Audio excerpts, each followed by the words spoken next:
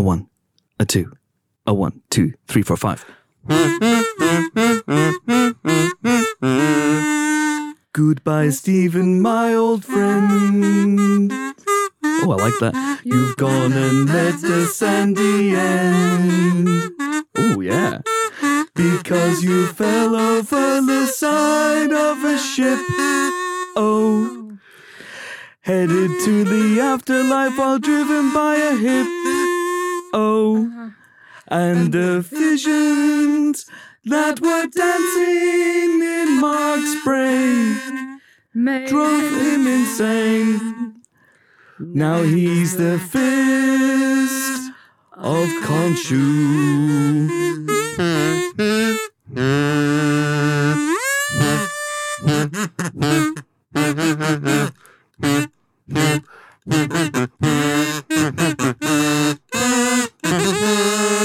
Waking live!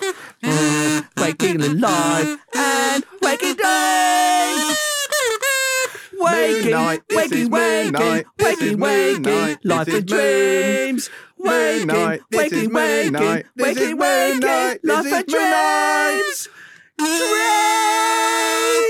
dreams, dreams, dreams, dreams, dreams. Moonlight, dreams, dreams, dreams, dreams, dreams. Now that is unlistenable. Hello, Pod. I'm Chris Hewitt, and welcome to this week's spoiler special dedicated to the new Disney Plus, well, soon to be old Disney Plus MCU show, Moon Knight. This is episode 5. It is simply called Hippos. Hippos. Hungry Hippos. What is it called? Asylum. It's called Asylum. The Sound of Asylum. The Sound of Asylum. Oh, damn it. We got to do it again. Gotta do it again. Kidding. We didn't say Sign of Silence. Press on. Yeah, this Press is true. on. This is true. Oh, that would have worked. Damn it. Anyway, damn it. We'll move on. This episode is called Asylum. It is directed by Mohammed Diab, and it's written by Rebecca Kirsch and Matthew Orton. And this is a weird old episode, folks. I have to say we're recording this earlier than we normally record it, and I have only had a chance to watch this episode once, and I didn't watch it in the most opportune of circumstances, shall we say. I was watched it partially on a bus, partially on a tube, partially on a boat, driven by a hippo, and then partially here at Empire Towers. As Dr. Seuss intended. As Dr. Seuss intended, indeed. And so I'm still trying to get my head around everything that happened in this episode. Luckily, I have 3 Khonshu colleagues of such lethal cunning here to help me get my head around it. We're joined, of course, by Helen O'Hara. Hello. Ben Travis. Hello. And James Dyer. Welcome, gentle travellers, to the world of the Empire podcast. We're not in the realm of duets. We're in the realm of twats. Oh, it's funny because it's true. So, what the hell just happened in this episode? Well, I watched this at home on my sofa on the big TV, and it was you're great. just showing off, Ben. Yeah. But I still am in that sense, as you are, Chris, of I don't know what the fuck just happened for the last 45 minutes, but I felt many things, lots of emotions, and this episode crushed my heart a bit. Is everyone else feeling a bit wounded? I felt the overwhelming urge to stop off at one of Camden's many fine tattoo parlours and get kill the hippo, steal the boat, tattooed somewhere on my body. That is your I'm not ruling it entire out at MO. this point. Well, in a sort of memento kind of way, Yeah. that if you lose your memory and go into fugue Kill the state, you hippo, wake up and you go, steal kill the the boat. hippo, steal the boat written on you. Go, what the hell does that mean? Is James Steven? No, is James Mark and I'm Steven? I think Is James That is- actually would explain a lot. Ben is the personality that I manifest when I can't deal with you bellends. I think James is almost certainly the third personality, the psychopathic cab driver. Okay, but are we still on the third personality train? I think we are, yes. think we are. Yeah. Really? Yeah. I was For really this season? surprised. For this season? For this season, yeah. Yeah. You think the third personality is showing up this season? Because I'm beginning to doubt that very much. Well, there's a lot of stuff. I mean, we'll obviously talk about this episode. We're going to be looking ahead to episode 6, which is the final episode next week's Correct. season finale of Moon Knight. And I don't know. Does this feel like this has even more heavy lifting to do going into episode 6 So than much. any of the previous MCU shows? Yeah. It needs to be 3 hours long. It really does. And it won't be. We'll get on next week. It'll be 50 minutes max, I would guess. Because really, this episode, I don't think it was such a character episode plot-wise. It I didn't really loved move that. anything forward, Yeah. which, I loved. I really felt the depth and the time that we got to spend with both Mark and Steven here was an incredible thing. But yeah, when it ended, I was like, we are no closer to the sort of end of the show than we were 45 minutes ago. But you can totally understand now when Oscar Isaac says that Feige showed him the scripts for 1 and 5. You totally get now why he bought into this, because it's amazing. Because if he'd shown them the script for episode 3, he would have done it. He'd have quit the show immediately. But like, it's so much happens in this, and it's. I mean, look, we get there's a certain contingent of people on the internet who like to poo-poo these Marvel shows for being, childish and comic booky, but just the way this dealt with trauma and childhood abuse and all that stuff, like all the feels, like it hits quite hard, and I can't emphasize this enough, it features a talking hippo. So, it's a Broadchurch, really, it's something for everyone. It's better than Broadchurch. It is better than It's a lot Broadchurch. better, yeah. Broadchurch was pretty good. I'm just going to stick up for Too few Broadchurch. talking hippos. I'm saying Towerette does not make it well, then maybe that's the spoiler for the end of Broadchurch. And yeah, you never know. I don't think it is. Can I say, Towerette's ears might have been the MVP of this particular episode. I love the fact that when she gets all flappy, literally her ears start twitching in the way that hippos do, and it's glorious. Loved Tarouette. We'll talk about Tarouette soon, but that's work backwards from the heavy lifting it has to do now for episode 6 to the end and what we think has happened to Steven, and then we can get into the other stuff. So I have a question, actually. Okay. Just on that line. So the Steven thing. So obviously he takes the name Stephen Grant from the poster, which is the indie, sub-indie, diet Tomb indie. Buster. Yeah, Poundland indie.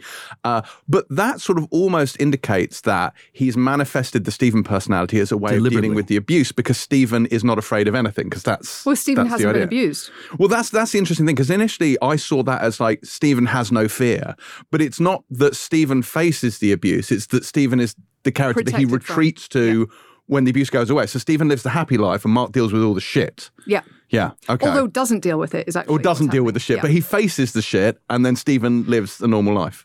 Yeah, it's interesting, isn't it? Because both of them freak out Yeah. at points in this episode, and then the other one usually steps in. But like when Stephen freaks out, like completely loses it, I find this really interesting. I'm still not sure I've got my head around it, and I've watched it twice, but How did you find the time? 8 o'clock and 9 o'clock.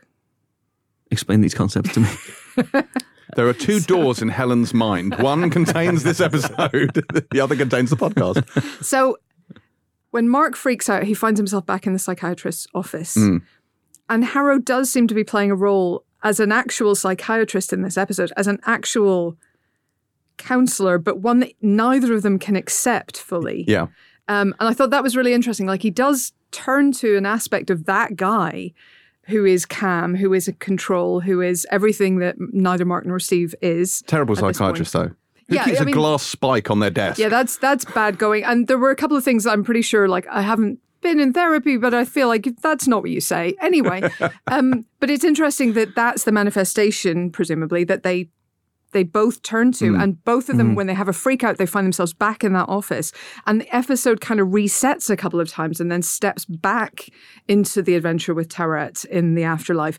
And so it's a really interesting switch, the way the switch between the two, but neither of them can fully deal with their reality. And I think that's interesting. It's not just that Mark is unable to deal with the abuse and the trauma and the loss that he suffered and the guilt that he feels. Stephen can't quite process it either when he has to face up to it. Yeah. So I thought that was really interesting. It's not quite as simple as one character is doing what the other can't. I think what you do see in this episode is the two of them coming together somewhat. I think that's what we see. Stephen realizing that if Mark can do something, he can probably physically do it as well. So they're breaking down the boundaries. So they are breaking between down the boundaries personalities. and maybe bringing themselves a little bit closer. And I love that moment where Mark is trying to stop Stephen from experiencing what happens, because that's Yes. so core to who Stephen is that he doesn't know what happens in that room. And that bit with the bell, I would say, is the darkest thing I think I've seen in the entire MCU thus far. Like, that is fucked up. I thought it was going down the route of he killed his mum as a kid. I thought he was going. I thought he was Whoa, gonna, you went to an even darker place. because I thought it was one of those situations where we see that's the moment where he forms the Steven personality, and then I thought we begin to see the fugue state that he has entered previously in the show, and he had all these pencils and things around, all these sharp implements, and I thought for a second that we were going to see the third personality be formed in that moment as well. That Steven would not be able to process what was happening, and then in that moment, a third, more psychotic personality would be formed. I even thought there are moments in the episode that Steven was going to be revealed as the third personality. That there were things that he was doing that were so heinous that he blocked himself off from the memory of doing them. Well, he kind of did, but it was his brother. Yeah, the one he's least responsible for. Arguably. Yeah. I guess, yeah, but I mean more in terms of like when he's in moments of great stress that there is something there, another personality maybe that lashes out. We did see that sarcophagus last week, the one that was still I know we did. rumbling. I feel like that's a season 2 at this point. Do you think? Is there a season 2? I mean, I don't know. Well, Oscar Isaac said he signed up for just one. Just one, yeah. One and done. But then he would say that anyway, regardless, wouldn't he? Yeah, but well, maybe. I mean, he doesn't have to. What I don't think he is. What I think he means by that is that he's not bound to this. 9-picture deal that Sam Jackson was, or Ruffalo signed up for a bunch, or Hemsworth. Or whenever they signed on for 6 movies. Evans signed on for 6 movies, that sort of thing. I don't think he signed on for that. So he's going to very much suck it and see. The last time we were in this place, where we were at the end of episode 5, and we were like, I don't understand how they can possibly wrap that, was Loki, wasn't it? And the answer, of course, was they're not going to. So perhaps you're right. In what way? Well, in that we thought there's no way they can finish the whole Loki storyline in that final episode. And they didn't. So that may be exactly, as you say, this may be where we are again, where we'll get to the end of episode 6 and it'll be like, wait for season 2. I mean, if you leave out the third personality of your calculations for what needs to happen in episode 6, it does become a lot easier.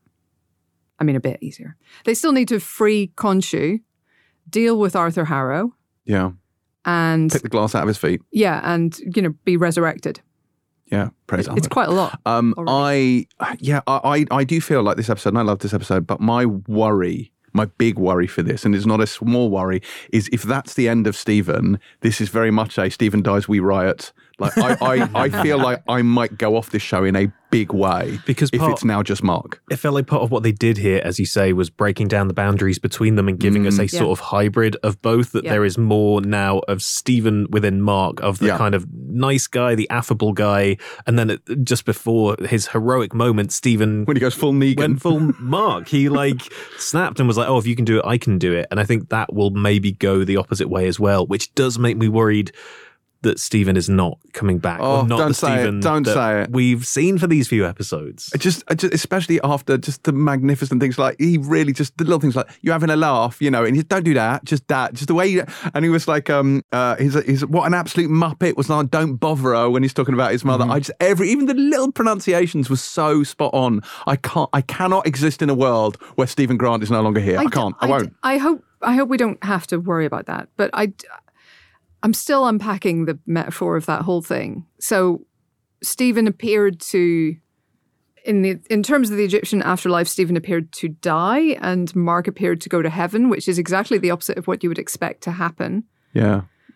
But it maybe makes more sense if you consider them somehow put back together to some degree.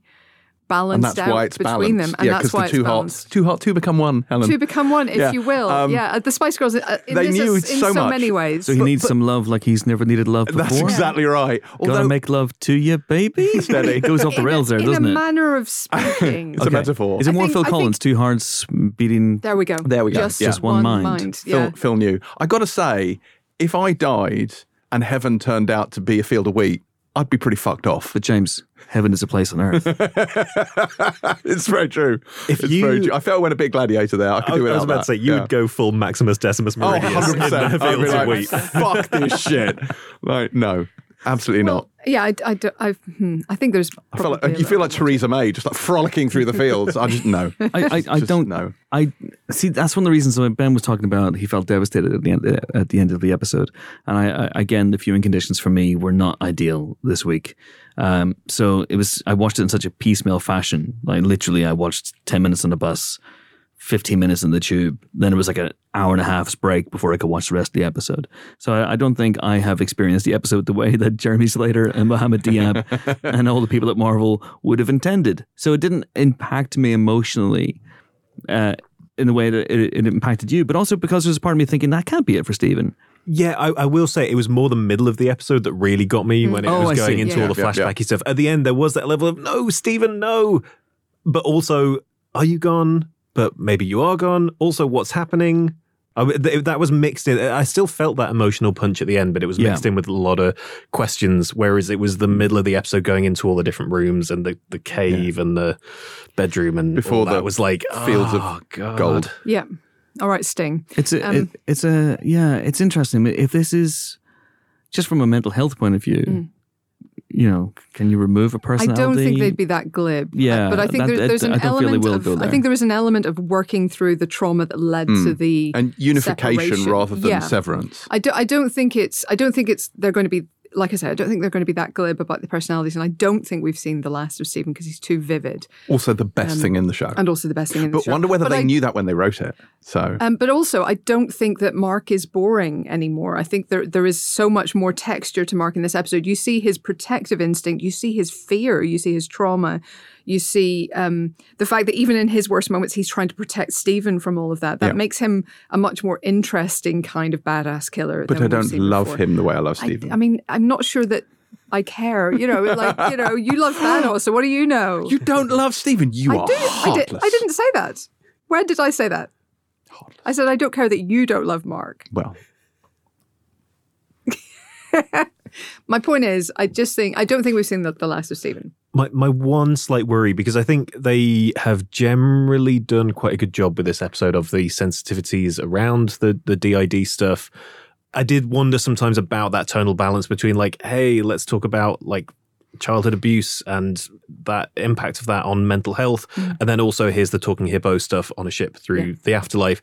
I feel slightly wary of like, hey, he died and his soul was unbalanced when he had more than one personality. Feels like it has to be wrapped up in some kind of adventure-y, like metaphysical stuff. But that is a slightly tricky line, I think. I'm not sure that's what made his soul unbalanced. I don't think it's the different personalities that make his soul unbalanced. I think it's the things that they're hiding from each other maybe that make the soul unbalanced. I mean, and I thought it was really interesting the scene with Harrow and Steven in the psychiatrist's office where he's trying to call his mum, or he's kind of calling his bluff and he's threatening to call his mum. And Steven knows at that point. And he's absolutely frantic to stop it happening because he doesn't want to deal with the knowledge. And I think so. He's terrific. He's amazing in that scene, but both of them are trying to hide knowledge from themselves or himself. And I think that's the imbalance. I don't like to think that it's, mental illness as a whole. I've received an email just before we started recording this podcast from a PR who I will not name. But it was Moon Knight criticism. Keanu Reeves voted as having worst British accent on screen. And it was, hi there, Chris. In light of the widespread criticism Moon Knight actor Oscar Isaac has received due to his poor British accent in this series, and then they've given us a list of bad British accents on screen. And it's like, okay, well, surely that criticism stopped once people heard the accent in context and saw the performance in context. Criticism. Yeah. It's an incredible performance, and I would go so far as to say it's one of the great dual performances of the modern era, certainly for the last, going back to Jeremy Irons and Dead Ringers, and obviously Jean-Claude Van Damme and Double Impact. Of course. There were so many parts of this episode. Obviously, each personality, Steven and Mark, they get their moments to shine, they get their individual scenes. But there was a moment halfway through the episode where you had a bunch of them together in the duet Asylum sort of environment with both those characters together, running around, talking to each other, doing action-y stuff, running in and out of doors, going in and out of other places. And I just forgot that was two Oscar Isaacs who couldn't possibly be sharing the same space. Like the level of technicality within that there was not an eye line out of place. There wasn't like, oh, that's clearly a bit of a double. I was just immersed in that whole thing and not questioning for a second until my brain remembered that is Oscar Isaac twice. Unless he has a secret twin. That's not possible. It's amazing. I mean, technically, it's great work. The only thing that took me out of it was the punch. Because, where Steven punches Mark, you don't really... Edit. It feels like a dodgy edit. You don't really feel the punch land. Maybe it's not meant to land. Maybe it's a metaphysical punch. Who knows? But in terms of... There's a sequence where he goes to... Steven, we see the memory of Steven. It is Steven, isn't it? Who goes to his mum's Shiva and can't... No, is Mark it Mark? goes. And then Mark... And then Steven takes over and walks away. Steven takes over. Okay, so it's Mark outside the Shiva. Then he turns into Steven. Then we see Mark watching that memory of Mark as Steven. And then Steven turns up and also watches the memory. So you have 3 different Oscar Isaacs running around. So you can clearly see, going back to this thing about Feige showed Oscar Isaac the script for episode 1. Yeah, pretty good, interesting. I can do something with that British accent. I'll probably do a British accent. But, bit of Carl Pilkington, bit of Russell Kane. Yeah, I'll do that. Then episode 5, fuck, this is an acting showcase. I'll really get the, show off, basically, here. It's great. And at the same time, it didn't just feel like an acting showcase. No. It felt so in service of the characters and of the show. I thought they did quite a good, sneaky job of basically just doing a flashback episode, but wrapping it in the sort of trappings that you kind of don't realize that until halfway through. Well, WandaVision did the same thing. It was out of the video cassettes of the old sitcoms and stuff. With Agatha showing Wanda all the stuff that happened to her in her life. Yeah. So maybe this is the because James would know, obviously, as the host of the, remind me again, Pilot TV podcast. So you'll know your TV tropes, and it tends to be the penultimate episodes tend to be, not always, but tend to be when big deaths happen.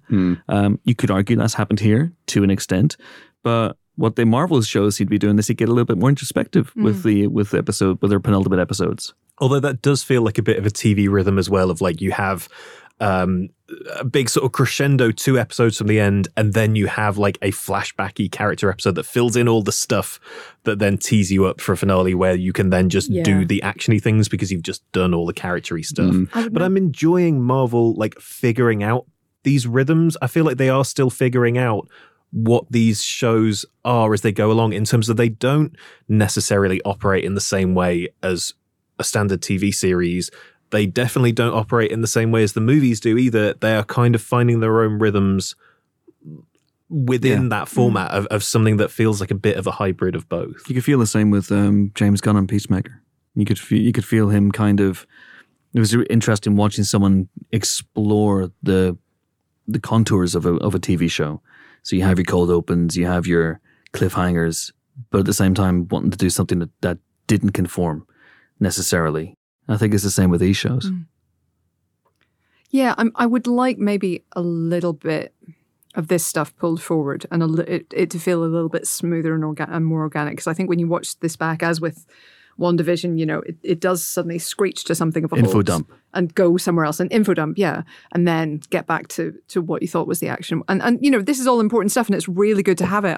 I don't want to do without it in any way. This is good, amazingly performed character work. But I wonder if there's a smoother feeling way of doing it. And maybe there isn't. And maybe this is the right way to do it. And maybe that will become clear when I sort of watch it all through with the finale. But yeah, I mean, look, it's fantastic, fantastic stuff, though.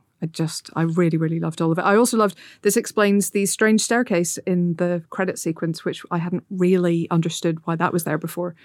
Because there's lots of stuff in the credit sequence at the end, and I like, not to bang on this again, but there are three Oscar Isaac faces sort of separated from each other, which again feels like it's possibly leaning towards. I mean, I like the way that they hide stuff in these credit sequences. I feel like they've done that in other shows as well, of just little clues of things that you wouldn't know were a thing until you get to the episode and go, that's a thing.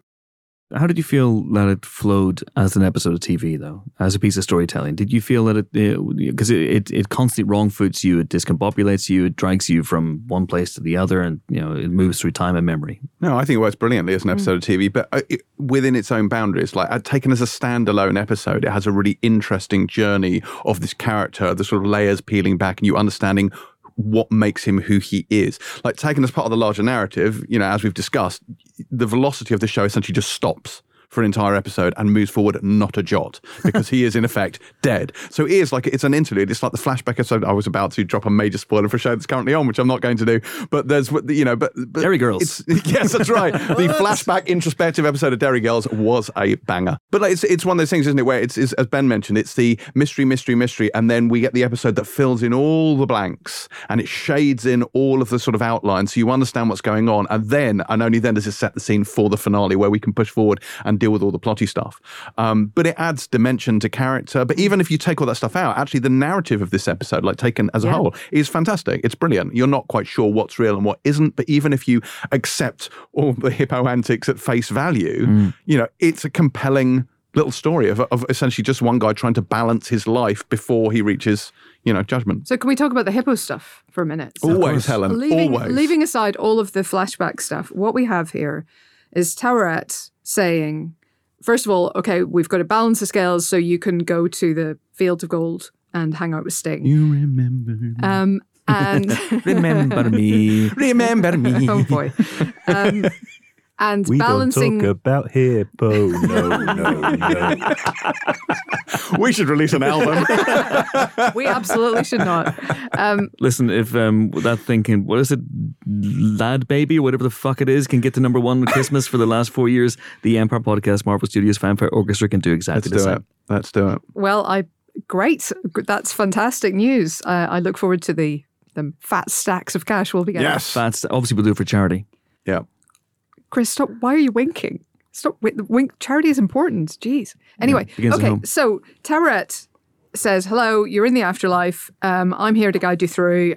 I guess I haven't done this very much in the last few thousand years, so I've got some notes here that I've written down. Yeah, I love that. I'm going to steal your hearts out of your chest, weigh them against the feather of truth. That's going to decide whether you get to hang out in the reeds. And this is all solid. From Egyptian Taweret, I mythology. didn't think was the one who did it, but fine. She seems lovely. I like her. It's fine. So they're trying to balance out the scales. Fine. But also she then agrees to their request to take them back to the gates of Osiris. Yeah. To get them back to life. Yeah. Or at least, where would that take them? Into the main pyramids? Wasn't it the question go? he was saying, we need to talk to Layla to get her to free Khonshu, because if they free Khonshu, then obviously it doesn't matter that he's been shot because he can be healed. So I wonder whether they need to communicate with, there's a lot to get done in this final episode. So they've got to free Khonshu so that Mark can live. Right. So I'm resurrecting him with my hand there. Mark can live. Okay, so they need to at least get word to Layla, if not go back, in soul and body. Yeah. Is there some kind of like antechamber of the afterlife? Like if they go into the Great Pyramid of Giza, can they simultaneously like free Khonshu? Well, they're fucked because Stephen's the geezer and he's no longer around. So. But I do think they've taken some liberties with people's remit, because as we said, like Taweret is the like a goddess of children and fertility. Like she's the fuck hippo. So I don't know quite why she's the fuck hippo. She's the hippo of the home, shepherding like souls to the afterlife. That seems like she's slumming it. Yeah, it should be like Horus or something, right? But they were this all hippo on the fucks. Is that what it is? Yes. To take it to a more serious place, though, I did wonder, was that intentional? If that is the god of like children and mothers and all the stuff that Mark experienced, is that like this is the stuff that you need to work through? That's a good point. To get where you're going, and I am the god who is in that kind of realm. I was wrong about my theory last week, which was that she was going to somehow empower Mark and he was going to become her avatar for a little bit. Hippos. Yeah, which would have been interesting. But I don't know. I guess maybe we'll have it explained next week, or perhaps other gods aren't available. We've seen that there are a couple of gods at least we know of who are cast in stone at the moment, who are imprisoned in stone, more accurately. So maybe the person who normally does this is elsewhere. Stoned. Yeah, and therefore stoned out of their gourd. Well, if Amit is now loose, which appears to be the case from what the hippo sees. You're not even consistent with this shit, as we've discussed. When you hear the Peacemaker spoiler special, you're going to learn that James is completely inconsistent. My theology is flexible. Your theology is whoever kills the most people, you're on their side. That's your philosophy. That's a little simplistic. I mean, James, hail the Terminator Dyer. Yeah. So anyway, but it seems like back in the real world, Harrow has got Amit loose and souls are raining down. Yeah. In a way that they time is passing. Like, stuff is happening. Unless, of course, these are, time is, a big ball of timey-wimey, wibbly-wobbly stuff. And these are the souls that he's been sending for the past few months. Yeah, that's right. Maybe that's true. What's that? Jeremy Bury Me, baby. That's it. Jeremy Bury Me. This is the bad place. It is. The hippo uses the term bake your noodle, which I liked because I mentioned that phrase on the Pilot TV podcast once, and Terry looked at me blankly as if I just made up a phrase. And she Googled it, and apparently, and this cannot be true, she said it originates, according to Google, it originates from the Oracle in The Matrix, who says, now this will really bake your noodle. It must have been used somewhere before then. But if it hasn't, I like the fact that the hippo is quoting The Matrix. She was just like, you don't bake noodles. You heat them up in kettle. That's almost exactly what she said. So you're doing noodles all wrong. You can do a spaghetti pie, for That's true, you can. A pasta bake. Why would you do with that? Because because it makes it crispy around the outside, but soft in the middle. Crunchy on the inside, like armadillos. What? Why are you like this? I don't understand. Oh, I love an armadillo right now. I could really go for an armadillo. Is there an armadillo god? That's a question. Well, they weren't in ancient Egypt, were they? Aren't they an American animal? I don't know, actually. Where do armadillos come from? Well, armadillos aren't well, they when a American mummy Southwest? armadillo and a daddy armadillo love each other very much. Very, very much. They call Towerette over, and yeah. Yeah. Yes, indeed. No, we're going to have to look up the mating season or the mating location. Yes, armadillos. We're going to have to look up whether armadillos fuck. Oh my God! No, but armadillos, New World placental mammals. Okay, thank you. All right, you go to Google. I'll go to Pornhub, and we'll see who gets the first response. I'm just saying they're New World. They're from America. Okay. All right. Okay. So they originate from America. That's where armadillos come from. Indeed. So they wouldn't have been in ancient Egypt. So there wouldn't be an armadillo god in ancient Egypt. I'm so glad we've cleared this You up. say that, Helen, but you don't know. I literally do know. I'm saying they're gods. Do you think a little bit of a, trip across the Atlantic is beyond them? I'm saying it's not. They've got sand boats. Why don't they have sea boats to get armadillos? The ancient Egyptians did have some decent boats, actually. Well, clearly this one goes in sand, That's like right. the thing from Soul. Like a sandworm. Like the thing from Monster Hunters. Yes. Oh my God, yes. No Graham Norton cameo this time around. Well, we kind of everything. Graham Norton in Monster Hunters? No, was not in Monster Soul. Hunter. He was in Soul. Oh.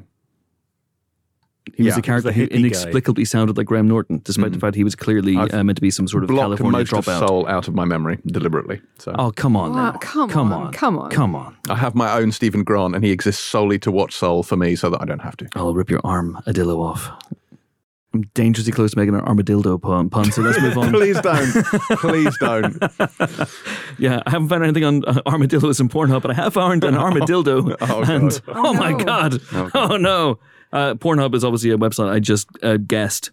I just guessed what that You was. thought there must be some kind of Chris, hub. must be You're all logged somewhere. in. It says Welcome back, Chris. Oh God, the usual, sir. It's like Cheers when Norm goes in. Anyway, oh dear. I was really hoping to make this week's podcast listenable, but we clearly have gone far off the beaten path with this one. What were we talking about? The hippos. I was trying to get my head around what's happening with that whole thing, what she is actually trying to do to help them, and then why they end up where they do. Is it all in his head? That's the thing. It is, but it's also not. How much of it is in his head? How important is it that Harrow is playing such an important part? As Helen said earlier on, why is Harrow, for a while in this episode I thought, is Harrow somehow manipulating these events from outside? But then you have Tarowit saying to Marc and Steven, no, you're dead. You're absolutely brown bread, full Chev Chelios. He came back, so there's no reason why they can't. But for a second I thought maybe Harrow is manipulating events somehow, because he's still dispensing advice, which seems like pretty good advice at times. That's a very, very strange manifestation, I would say, of him. And when we see him in that sort of role, there is that moment early on where what we see is him being quite convinced by that whole setup, where he says, I feel like a real doctor. Yeah. Which I thought was a really interesting wrinkle of this is just complicating the whole sort of, it's in Mark/Steven's head, but then how does this other character have agency within that? But then is that part of the construct of trying to keep him away from what's happening? I don't know. This was what I was trying to get my head around as well. So is it the fact that Mark and/or Steven has latched on to Harrow as someone who has his shit more together than they do, having been through maybe a similar experience? So Is he literally the older and wiser version that they then, on some level, consciously or not, thank you, turn to for advice? You know, he looks like Ned Flanders. He's a different version of Harrow. That was an amazing line. But he, you know, he does project warmth and care, and he doesn't seem to be taking delight in controlling them, even when, you know, the orderlies rush in and start injecting him. He's trying to calm everybody down and you know, keep it sensible. So I don't know if it is an outside projection, it's a very convincing one. If it's a part of Marc and Steven's brain, it shows how messed up he is, that he has a certain level of admiration, I think, for the guy who's been fighting against. I had a crazy thought, which I don't think, and then I immediately decided it was nonsense, but I'm going to say it anyway. There was a point during the episode where I thought, is Harrow the third personality? Now, it doesn't make any sense because we've seen people interact with him in the real world, but then again, what if that's not the real world? Yeah, I must admit, that crossed my mind at one point, then I instantly dismissed it as nonsense. But well, also, it makes sense because Arthur Harrow has actually been quite good to Stephen, apart from trying to kill him, obviously, that's a minor thing. But like when he talked to him, like he seemed to be, even if he was trying to just trying to get the scarab, he seemed to be understanding. Like he's been where Stephen is, so he's empathetic to a certain extent. He gave him some nice lentil stew. That's right. And when Stephen was like, goats, he was like, yes. Yeah, that's right. Goat. Also, and we didn't mention this when we did episode 3, but there was a goat in episode 3, and at no point did he point at the goat and identify the goat, and I was disappointed. I think it's probably because he wasn't surprised by the presence of a goat in a place we would normally expect to find goats, but you wouldn't expect to find a goat in East London. In East London, yeah, that's fair. On the 25 route, you know. Yeah, unless, of course, you're in a podcast room with James, in which case the goat is just staring right at you. I mean, did you just call him the goat? I am the goat. No, well, he called himself the goat. One of the pilot listeners called me the goat, and I didn't know what it meant, and I literally thought he meant a goat because I'd never heard the term before, and I was like, thank you. But apparently it's a good thing. Yeah, it is a good thing. Do you remember that time they brought goats into the office? I do, for the men who stare at goats. For the men that stare at goats, and then they banned any animal from coming into the office after that. Because the goats ate things and smelled bad. They smelled very bad. Did they shit everywhere? Because goats... They may also have had an accident. Did they? I know they were very smelly. They smelled very strong and they started nibbling things. But that's me, and I'm allowed in the office. That is true. And I shit everywhere in fairness. Yeah, we've been meaning to talk to you about that. Anyway, I don't think you're the goat with respect, but, you know. Helen. Sorry. Does our friendship mean nothing to you? He is quite gruff, though. Thank you. He is quite gruff. I'm quite good at dealing with trolls. That's what makes me the goat. It's good stuff. All right. So, once again, this is a Moon Knight episode that doesn't have any Moon Knight in it, apart from that brief look at his origin. Yeah. And the name Moon Knight, which I didn't think we'd hear. Yeah. Nor did I. Be my Moon Knight. Be my Moon Knight. Yeah. Copyright TM, all rights reserved. Yeah. But when he propositions Mark and he says, what is it? He said, is it Travelers in the Night? What is it? Travelers of the Night. What does that even mean? At no point does he ask for clarification. Can't you, mate? This contract wouldn't hold up in court. What does that even fucking mean? In his defense, he is dying at the time, but you don't have to read all the contract terms to be held by a contract. Contract. I just had to get that out. Very good. But genuinely, I don't know what he's referring to. Like, who is he protecting and who is trying to kill them? Like, he is protecting the people, the scum of the universe. He's protecting the earth from the scum of the universe. That's what he's doing. Yeah. That makes sense. That's pretty much it. His head. Yeah. He does get a good suit, so. He does. It makes sense. Yeah. I love that suit. I could rock that suit. That was very comic book faithful. That origin. That is how he... it's where I thought the show was building towards the last few weeks, but it was interesting to see it actually rendered, because that is pretty much how it happens in the comic books. And we were talking last week about who his partner might be, because he says my partner basically didn't want to keep these people alive, and we were discussing who it might be, and might Harrow even have been there watching it? Was Harrow the partner? Don't know why it didn't strike me, but Bushman is the guy who was pivotal in the killing of Mark Spector, or the near killing of Mark Spector, which led to Khonshu taking him over, and using him as his avatar in the comic books. But I don't think we're going to see this Bushman in season 1. If indeed there is a season 2, I don't think we're going to see this character, who is basically just a badass mercenary. And I don't think we're going to see Duchamp, the Frenchman who is known colloquially as Frenchie. Original. I wonder why. Maybe his third personality is the partner. See, I said that last week, but I don't think it is. It was shot down just like Mark Spector was. Well, but I mean, because if it is his third personality, why did he shoot himself? Well, yeah, apart from anything else. Because that's and just bad form. Maybe he didn't shoot himself. Well, Maybe Ricochet. other people- It's like it was ineptitude. while Yeah. he was fighting back and forth and Yeah. other people shot him. Yeah. No, I don't think so. No, I think because he literally names Bushman this week, so I think Bushman was his partner. I think we would see if there were a second season, or give him a second season, you shits, or a film, because I think it's maybe more likely we'll see him on the big screen next. You know, where it's good and proper, James. Where Don't Please do even not start go this. there. It is just I will unbearable. set you on fire. Campaign begins here. 2 seasons in a movie. 2 seasons in a movie, indeed. But I think we may see Bushman. I think we may see Duchamp. We may see different characters down the line. But I thought it was interesting that sort of comics accurate origin, because I'm trying to think back to other origins we've seen in the MCU so far, and obviously, you know, broad strokes, they pretty much all nail what happened to them in the comics, but this feels more so than most. This feels pretty much spot on. Am I wrong in that? If you think about the major characters in the MCU, some of the origins actually are changed. Some of them, you know... Some of them are quite faithful. Some of them are quite Tony faithful. in the Cave. Tony in the Cave. Steve in the Machine, those are pretty faithful. Mm-hmm. And quite early on, obviously. Yeah. Bruce has changed. Yes. Feels like a while since we've had a sort of origin story that's had a very set one version from the comics. Like, obviously, I don't know, Captain Marvel, there are various kind of versions and incarnations of that, and they had a different way into that in the film. Eternals, it was like, hey, we'll take some things, we'll maybe leave other things. Shang-Chi was like, hey, we're going to take the name and then remix a whole bunch of other stuff. So it's been a while since we've had maybe a character introduced who has as much of a set origin as this does.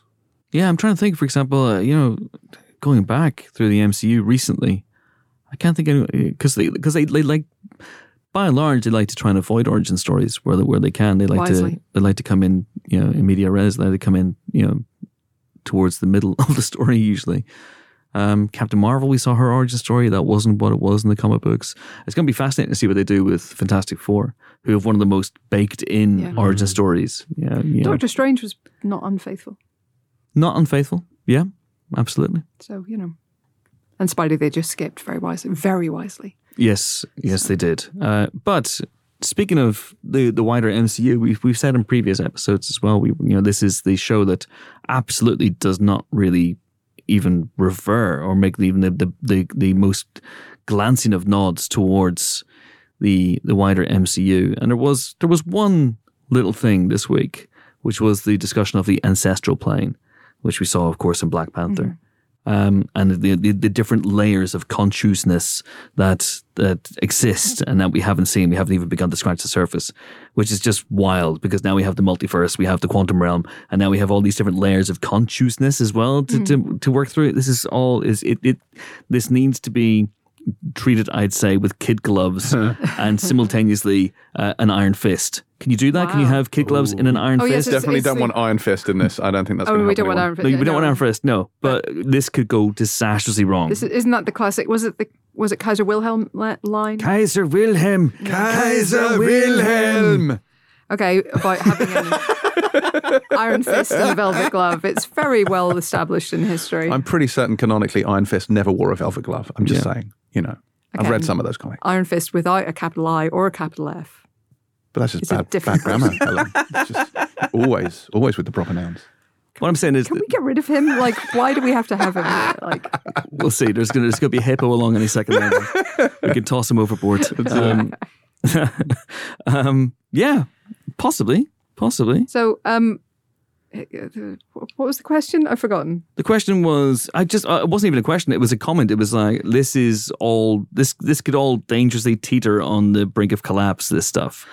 Yeah, well, I think we need a grand unified theory of the Marvel Universe, and I think their answer at the moment is all of it. Yeah, all of it when it suits us. So everything, everywhere, all at multiverses, once. Everything, everywhere, all at once. Yeah, they that's have the multiverses. the film wrong. Yeah. They have, stuff happening in the 9 realms of space, in all the other realms of space, on this Earth, on other Earths, in the afterlife, in the quantum realm, in just the weird in-betweeny place that Doctor Strange goes and plays with broken mirrors in. It's all happening, baby. Within time, outside of time. Yeah. Wibbly-wobbly, timey-wimey stuff. They're into all of it, And that I think what's impressive about what Marvel have done with this is generally, and there are some exceptions, they have found ways to explain why they're doing what they're doing just in this bit of this enormous sprawling universe. Now, we're not always convinced by those answers, but at the same time, they're at least trying to say, no, we can't call Doctor Strange for this because of X. Busy. He's busy. Yeah, or this is happening in a different realm of existence. Exactly. Or we're embarrassed and we don't want to bother him with this stuff. Or, or I've gone a bit insane and taken over this town, and if I face him, I'll have to admit that. They have some kind of reasoning, mostly, for not doing all the things everything everywhere all at once. Okay. Interesting. Should we take some listener questions? Sure. Here's one from @NeilParks13. Steven references Ned Flanders in this episode, and it got me wondering what the pod team thought Steven's favourite Simpsons episode might be. And Monorail. Yeah, it's terrific. Yeah, he put North London on the map. Well, there is an episode where I can't remember the setup of it. Homer and Lisa have fallen out, and Lisa wants to go to an exhibition at the museum that's like an ancient Egypt exhibition. And the episode ends with them together breaking into the museum so that Lisa can find the artifact thing that she wanted to see, because I think they fight and then the museum's closed, or they can't go to the exhibition before it closes, so they decide to break in. And I think that would be Steven's favourite episode. What season was that, Ben? Let me look it up. I'll find it. I can't remember that would be probably pretty high up there. I'm going to suggest El Viaje Misterioso de Nuestro Homer. Yes. Which is a mysterious voyage of Homer, which is the one where Homer has too hot a chili and trips out. The Vision Quest with Johnny Cash. The Vision Quest, yeah. He's tripping major ball sacks. He is tripping major ball sacks in that one. I think that would be high up there for Stephen. I don't know Simpsons episodes by name necessarily, apart from Cape Fear, which is my favourite Simpsons episode, and obviously has the rakes in it. And I'd like to see that being recreated in episode 6 with Harrow. He's already got glass rakes in his shoes. You want rakes in his face too. God. The episode I'm thinking of is season 9, episode 24, Lost Our Lisa. Obviously outside of the golden era of what seasons 3 to 4. But I will say, having watched so many of these episodes many, many times, after season 8, there are still good episodes. It's just not wall-to-wall bangers in the way that those previous seasons were. Hey, listen, now and again, I will watch a new Simpsons episode and laugh quite a bit. Yeah. And I have to say, rumours of his demise are greatly exaggerated. Usually by people who have not seen Simpsons in a long time. Still as not as funny as it used to be, perhaps. But, can you be as funny as the funniest thing that ever did a funny? Who knows? In that episode, they are looking for the Orb of Isis at the Springonian Museum's Egyptian Treasures of Isis exhibit. That's the exciting. Springonian. That's adorable. Here is a question from @Robinson5233. Helen just mentioned on last week's spoiler special that some people are saying things about Marvel going off in all directions or too many directions. My question for the pod is there a direction you'd like to see Marvel go, which they haven't done as of yet? And I'm thinking porn, but wow. You guys... Wow. I was going to say horror, which I thought would be your answer, but... Sorry, I meant to say... I meant to say that. To slightly just subvert or just steer around the question, towards the end of this episode, when all of the zombie sand people were like getting onto the boat, I was like, I'm really enjoying specifically like the fantasy horror crossover that's happening, that space, which we got a bit of last week as well with the kind of mummy thing in the tomb. But heading into Multiverse of Madness next week, guys. Next week. Well, that's interesting, isn't it? Well, I would say that, but they did make a couple of inaccuracies because the sand people attack 2 at a time, and we all know that sand people ride single file to hide their numbers. So, but we also know they'll soon return and in greater numbers. That's right. We know a lot about the sand people. We do. Yeah. And actually, we've seen them change their tactics in Boba Fett. So, how much do we really know about the sand people? We know very little. That's a very, very good point.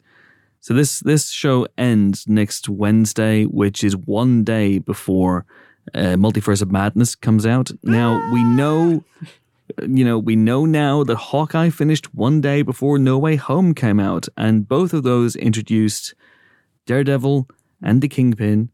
Do we think that episode 6 might somehow tie into what Multiverse of Madness is doing? That would be fine. That would be okay. There is a theory going around that this might be in a universe that's not quote unquote ours, that this isn't the MCU universe, that this is a different universe, and that next week Multiverse of Madness might unify it and bring it into to our world. Which is why we've not had any discussion of stuff that we know. Yeah. There's a theory going around about that. Cool. Yeah. Yeah. But also, Multiverse of Madness got classified this week by the BBFC as containing moderate horror, moderate rock. And I wonder if this is going to go the same way. That would be also okay. Here for the moderate horror. I mean, we've had kind of sand zombies this week. We're going to have Zombie Strange next week. You know? Sexual swear words. In terms of the direction, I'm always a bit wary of how big the scope of the cosmic stuff in Marvel can get, because you have, once you start introducing like the greater entities who are even more powerful than Galactus, you know, your destinies and whatnot, it gets a little bit unwieldy for me. They kind of crossed that line a little bit with Eternals, didn't they? Which I was a bit worried about. I love Eternals, but I was a bit worried about that. But you know, I would love to see the cosmic realm explored a little bit more outside the purview of the Guardians, and I would love to see the Fantastic Four perhaps being a stepping stone to having Silver Surfer, because if we have Silver Surfer, then the universe is open. You just want Galactus. I want Galactus. I know you want Galactus. I hunger for Galactus, but you know, a Silver Surfer movie would be pretty fucking amazing. It would be rad. If they bring in, if they bring in Galactus, though, then they can also bring in someone who defeated Galactus canonically. Thanos. Squirrel Girl. Also defeated Galactus. Also defeated Thanos. In fairness, True. I love Galactus. He has been defeated a lot. it's not as difficult to defeat Galactus as it perhaps as should be. As it really should be. Yeah, that's true. That's true. All right, Brewy_Chris. Bing Bong vibes with Steven at the end. Oh no, that makes it worse. That does make it worse. I did smell cotton candy at one point, so perhaps that's what it was. Take him to the moon for me, Mark. And now I'm crying. I'm not crying. You're crying. We're all crying. Yeah, good point, Brewy_Chris. Regular question contributor, of course. She also asks, what was the plan? Go back to Osiris's gates to get Khonshu, somehow get Mark's body. They were then sidetracked with the zombie people. They worked together. Steven is lost, which balanced the scales. So now Mark can go to the afterlife and just be dead now? Yeah, well, presumably Mark's not going to put up with that. I don't think there's any danger there. But yeah, it was a little confusing. I'm not quite clear what the end game, if you will, was once they get to the gates. So they have to be balanced to go back through the gates. Not clear on that either. And the idea being, would that take them... This is my question, I guess, I was trying to fumble through earlier. Would that take him to the Great Pyramid? So either he could ask Layla to free Khonshu, or don't forget, Khonshu asked Layla to ask Mark to free him just before he was locked in stone. So there's a lot of delegating going on. If Mark goes through that gate, then somehow in his presumably disembodied state is able to, because it's in the Great Pyramid and normal rules don't quite apply. Well, normal rules don't quite apply, do they? So maybe he can get in there, free Khonshu, then Khonshu can take his soul back to his body and his body back, presumably, to wherever he needs to be to fight Harrow. Is that what we're looking at? I don't see how this gets wrapped up in one episode. I just don't. If they free Khonshu, surely he can just instantly take Mark's body back? That's what I'm saying, yeah. Okay, yeah. right. But he if he frees, if he frees Khonshu, then the two kind of, the god and the soul, if you will, the god and what's left of Mark/Steven can then zip over to Mark's body. Now, the question which we've never quite answered is, do we think that Mark's body then, you know, moves instantly or then has to travel back to wherever Harrow is? So he needs to get like an EasyJet flight. Yeah, do you remember we had this discussion a few weeks ago about when Khonshu says, let's go to Egypt, does he fly to Egypt or does he just sort of... Because he was going back to the airport at one point, wasn't it? I think he flew there. Yeah, I don't think that Khonshu's powers allow him to transport. Just teleport. Yeah, just to turn back time 2,000 years. You know, minor things like that. It's just the sky, it's not real. So I think that's what we do. So that's my guess anyway, is... the soul somehow gets back through the gate, somehow frees Khonshu despite not being in a body because it's in the pyramid and normal rules don't apply. Then the two go back to the body. Then the body has to get to wherever Harrow is, defeat Harrow. Layla presumably does something, I hope. And then, you know, we all live maybe not happily ever after. This all feels very convoluted. Maybe they should have just gone to Spectre Sabers. Wow.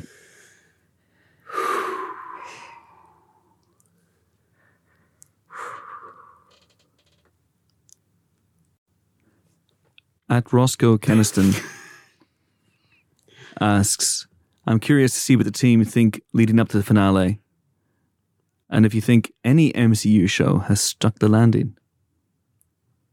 Yes. Yes. Like, basically Most all of them. of them. Well, not all of them. I'd say all of them. Like the Oh, come now. the final now. episode of Falcon and Winter Soldier was not as good as the ones that immediately preceded it, but still got us where we needed to be. Like, if bored for a few hours was Oh, the boy. goal, then yes. A few hours. What were you watching? Well, no, for the whole. For I the mean, last I'm taking the episode. series Last as a whole. episode, He yeah. watches them in slow motion. That's right. Yeah, I like to maybe really doesn't take it That's in. why all this TV watching takes you so long. You should try to Yeah, get Netflix have 1.5 speed. I have one that's just half speed. and I just go through it. may be wrong. Yeah, I think that actually, I've had some questions sometimes with let's say the sort of 4th and 5th episodes out of 6 or the 7th and 8th out of 9. But generally the last Not a Borg episode, designation. 7 of 9 was. But anyway, The Deep Space Nine stick the landing, or Voyager. Yeah, Deep Space Nine was. Yeah. Oh, Yeah. I'm still haven't got over that. Oh, yeah. Okay. it's just what we Sorry. leave behind. I can't. Please. It was a lot to deal with. And he was with the wormhole You're aliens. really and upset us Cisco now. I don't had to go understand why away. you would bring that up. It's not, It's not a lot. okay. It's a lot. Anyway, so, but generally the last episode has kind of gotten things a little bit back on track, I feel like. Should we go through real quick, show by show? Because there's only a few of them. One Division, did I stick the landing? Yes. Did for Yes. me? It was fabulous. Yeah. Okay. Well, it was good. Fabulous. I remember having notes, Captain Unequivocal here. Only a Sith deals in absolutes. which explains a lot. It does explain a lot. Falcon and the Winter Soldier, Look, the last episode wasn't the biggest It problem wasn't. Yeah, absolutely. And there was some clumsiness. It felt to me like there was quite a bit of reshoots had gone on, but The condom that's suit fine. was not ideal, but I like the suit. I stand by the suit. Just James stands by the suit as well, but pointing away from it so we can't see it. Yeah. Then the third show was Loki. Loki? Which the people who say that episode just veered off on a crazy tangent, I think it is so wrong. I think that show wraps up exactly what that or series not. was about. No, it As the does. case may be. Because it was all about finding out who was at the end of time, and they go and meet that person and talk with him for a long time. He Who Explains. Yes, that's Yeah. right. So I would dispute that season did not. Yeah, I don't think it does end anything weird. in an I archy was place. just frustrated not to have all of my answers because I'm Captain Entitlement and I need it all now. But yeah, it was great. It was good. What It was if? good. Oh, that was a good final the last episode. That was really yeah. action packed. Wouldn't know. Didn't watch it. Okay. Well, you'll need to watch it ahead of Doctor I Strange. know. I'm I'm going to try and watch it At on the least a weekend. few episodes. You don't have to Yeah. watch all of them. I was going to watch the Strange one. I've seen the first 3 of them. Well, then you're Okay. halfway. I've got to. Yeah. I'm halfway there. Ooh. Almost there. Living on a prayer. We're almost Oh there. my God. And then the most recent one was Hawkeye. Am I missing one? No, I think I that's feel like right. I'm missing one. I think that's right.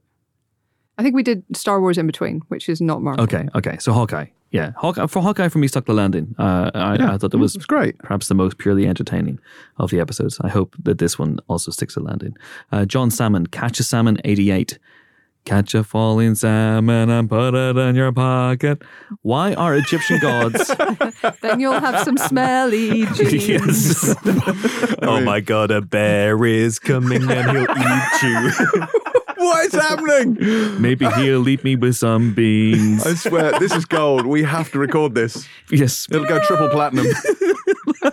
Is it though? The Empire Podcast, Marvel Studios, Fanfare Orchestra, Christmas album. None of your favorite hits. Featuring such hits as "Oh Christ, it's those cunts again." But will it be spelled as Bangly Bang? Oh, God. Oh, Merry Conchmas. I don't know. Anyway, come on. Catch a Salmon 88. Why are Egyptian gods getting involved in claiming lives after death? Does this mean that Tony Stark was also judged by them as well? Yes, No. Tony is currently in a field of wheat.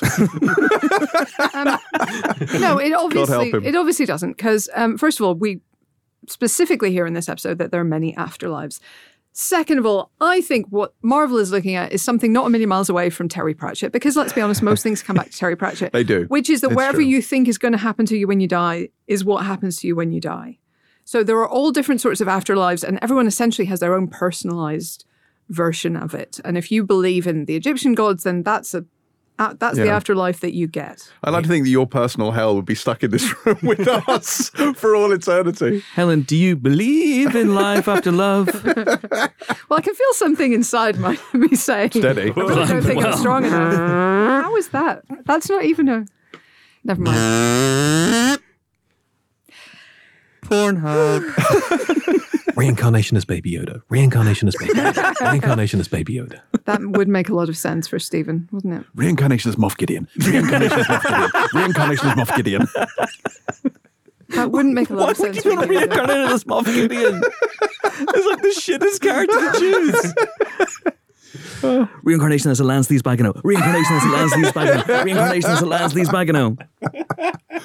Oh, God. I really want to sell some death sticks. that's all I I want genuinely have to go to Spectre Savers. So You we do, have don't to you? wrap this up. I thought you had to go in like 10 minutes. I've probably got up till 5 past.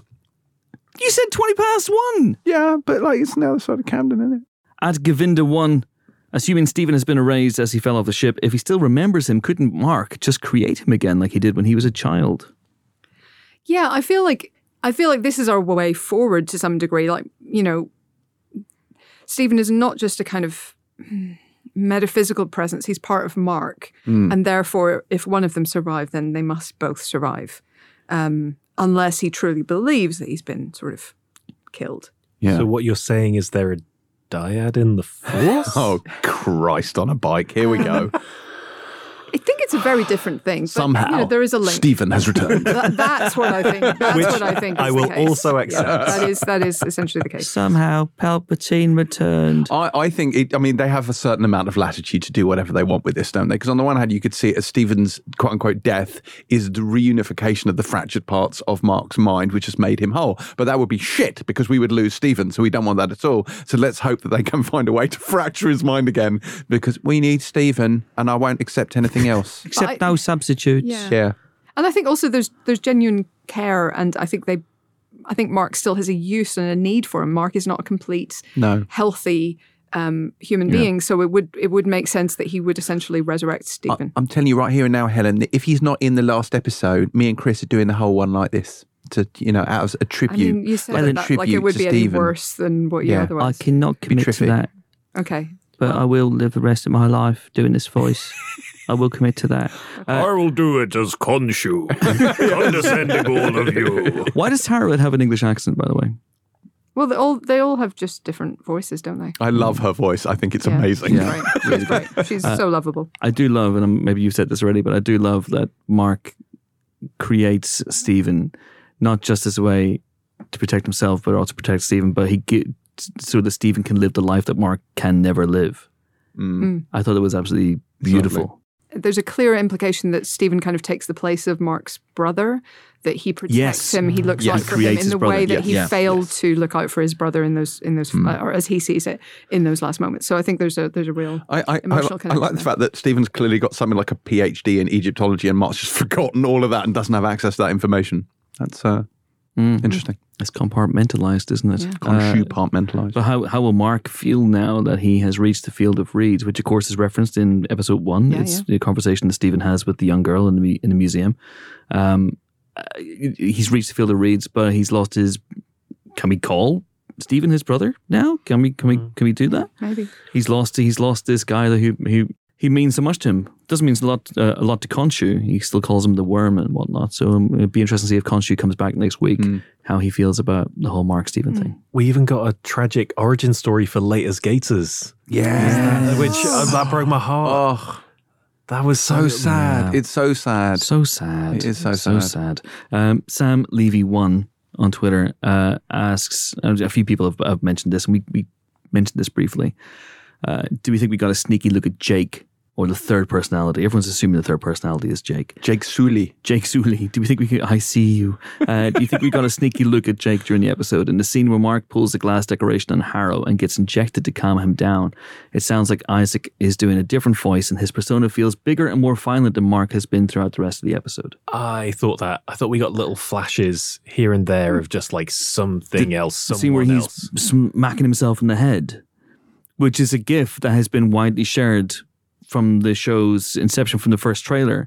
So that I wouldn't have put that in there because that indicates that we're moving to a different location, to a different milieu. You know, the one where he's smacking his head. That's a gif. It's been available for weeks. It was only this week that because I thought it was in last week's episode for some reason, but it was in this week's episode.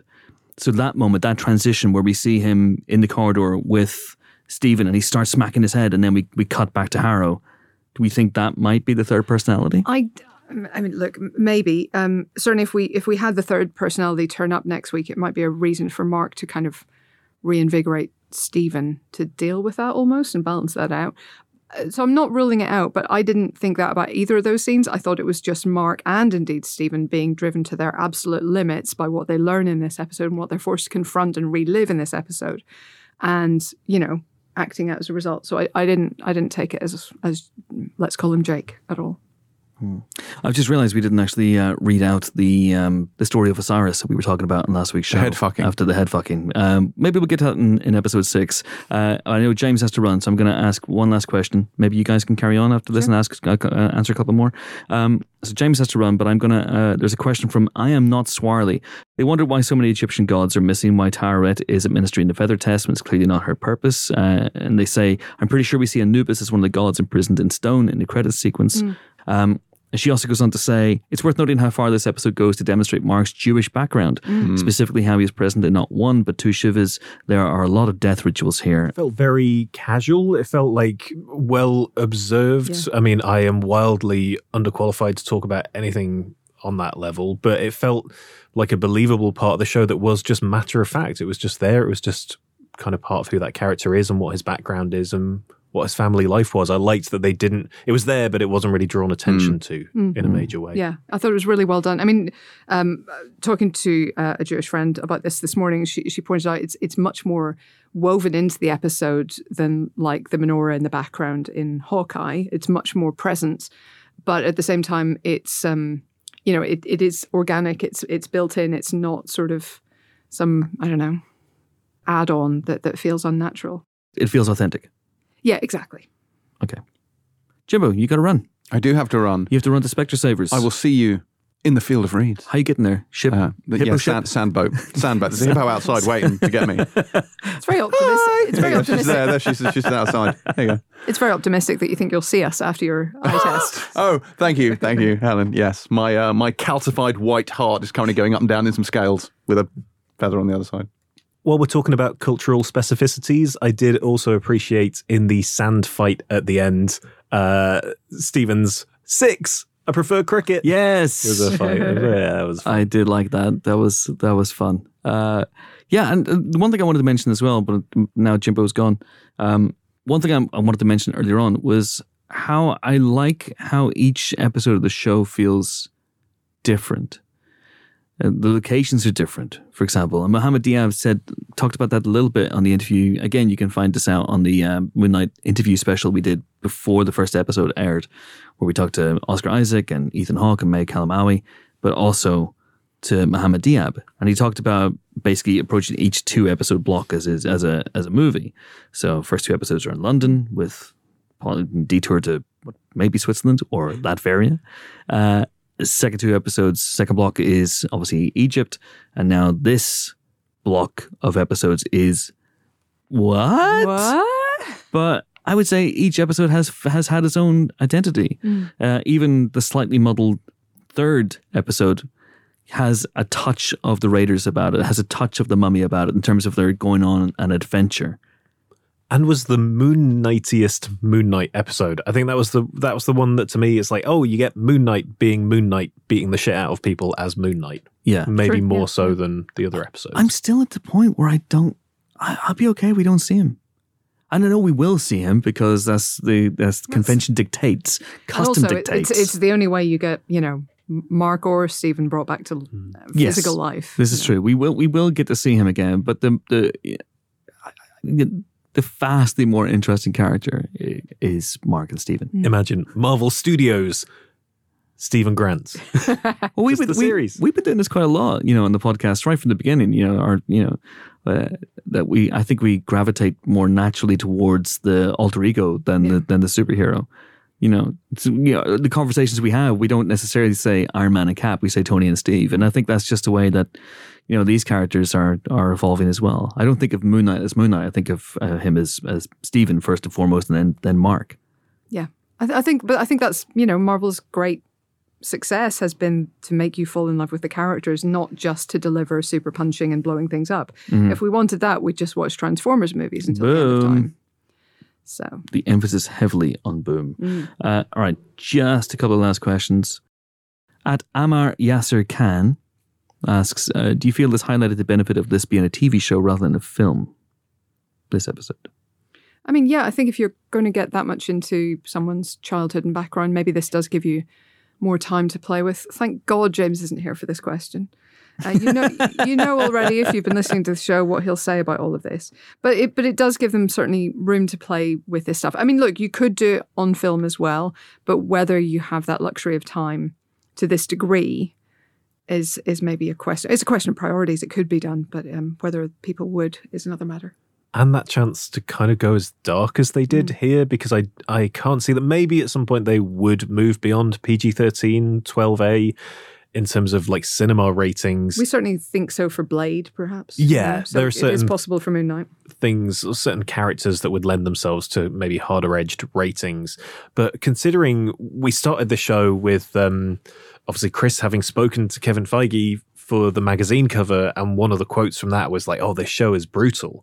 And I maybe haven't felt that so much in the fight scenes, but the darkness of Mark's childhood here and the way they explored that, even though it was not graphic in a visual sense. Yeah. Some of this, as usual, I watched this with the subtitles on, and like so upsetting hearing Mark's little brother sort of wailing as he's being carried away. Oh, when he in the goes, I water want my mummy. I want my mummy. No, like it was, it was really pass. kind of hard, upsetting stuff. And I don't think they would go to that place with this character in a film, because that would probably push you up a rating or two, just some of the emotional depths that they go to. Can I say as well that I think that it is actually quite unconventional, I would say, especially today in today's storytelling climate, for the abusive parent to be the mum. Yeah, and That's she's unusual. Physically abusive, not just emotionally abusive. We see a lot of emotionally abusive mothers in cinema, but and it also, I think the dad is portrayed very sympathetically, but then didn't step in, didn't act to protect his son, and so I think there's interesting questions there about obliviousness, and obviously he's dealing with grief as well. I think the way it's framed is you have an understanding of where she's coming from in terms of she is also grieving, she is also devastated, but it doesn't sympathize with her. It doesn't soften what she's doing. It absolutely reveals the full horror of that abuse. And I think that was really quite well played. I thought that could have been very, very cheaply done. And I think they handled it relatively well. I think as well, just in terms of when we've spoken about the way that they've represented DID in this show, again, not massively qualified to talk about this, but my feeling on it was I was glad that they took a realistic approach to that it came from Mark's childhood trauma rather than he's got DID because Khonshu is too much for his mind to take, and that sort of fractured his brain. I liked that they took that from a real place. It felt like part of the work of maybe doing this properly, and among all of the heightened genre trappings that inherently come with telling that kind of story in this kind of genre, it took quite a lot of that stuff seriously. It does, and it does slightly get into kind of Good Will Hunting territory. It has. It's not your fault. It's not your fault. It does get into that, but I think there is a real moment of grace there in forgiving himself, essentially, in Steven forgiving Mark and Steven reassuring Mark, because Mark has ensured that Steven is a good person. And Mark, to some extent, maybe thinks of Steven as like we say, the brother that he didn't fail, the brother that he did protect.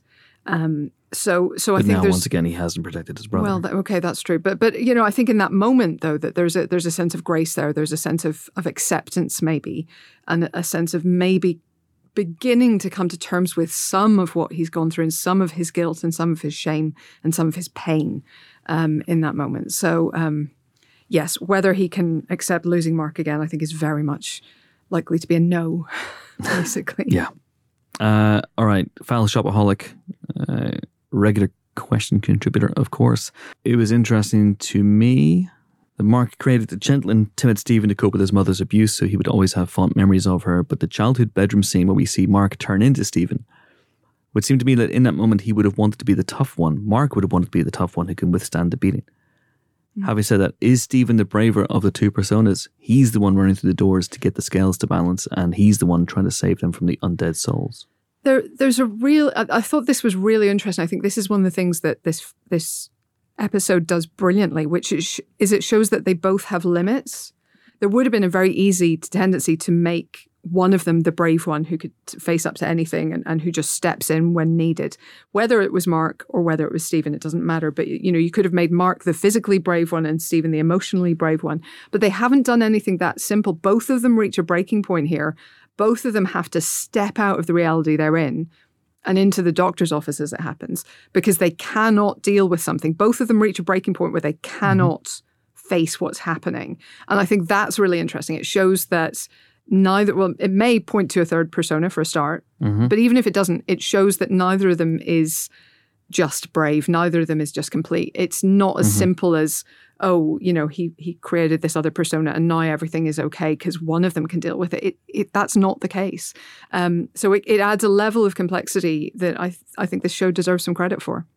Yeah, it felt like it wasn't about bravery. It was about just somebody put through something that nobody should have to deal with and their struggle with having to try and deal with that and less about kind of this personality can do this and this personality can do that and this one's tough and this one's not. I think it really gave you the sort of yin and yang of those personas of what they can bring, and there is strength and bravery in Steven's kind of softness as well as the opposite in Mark. Yeah.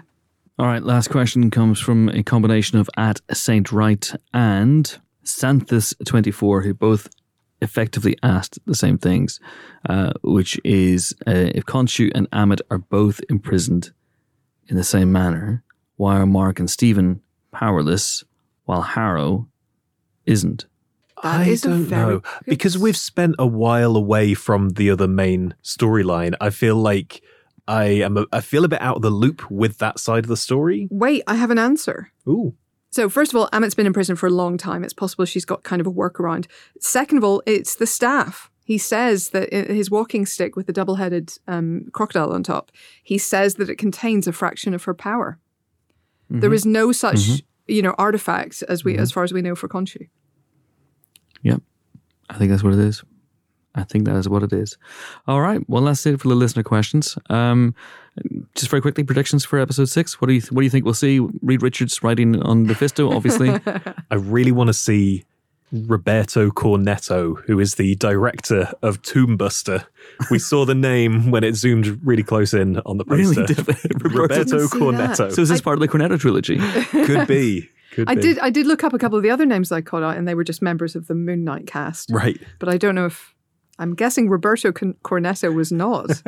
So that's exciting. Tomb Buster. So it seems like Tomb Buster is a real film that exists in the MCU. Why is it so shit? But then again, we only saw a memory of it. Yeah, it's a memory of a film we watched as a kid in the 80s. We all watched bad films at that age. Come on. Name one.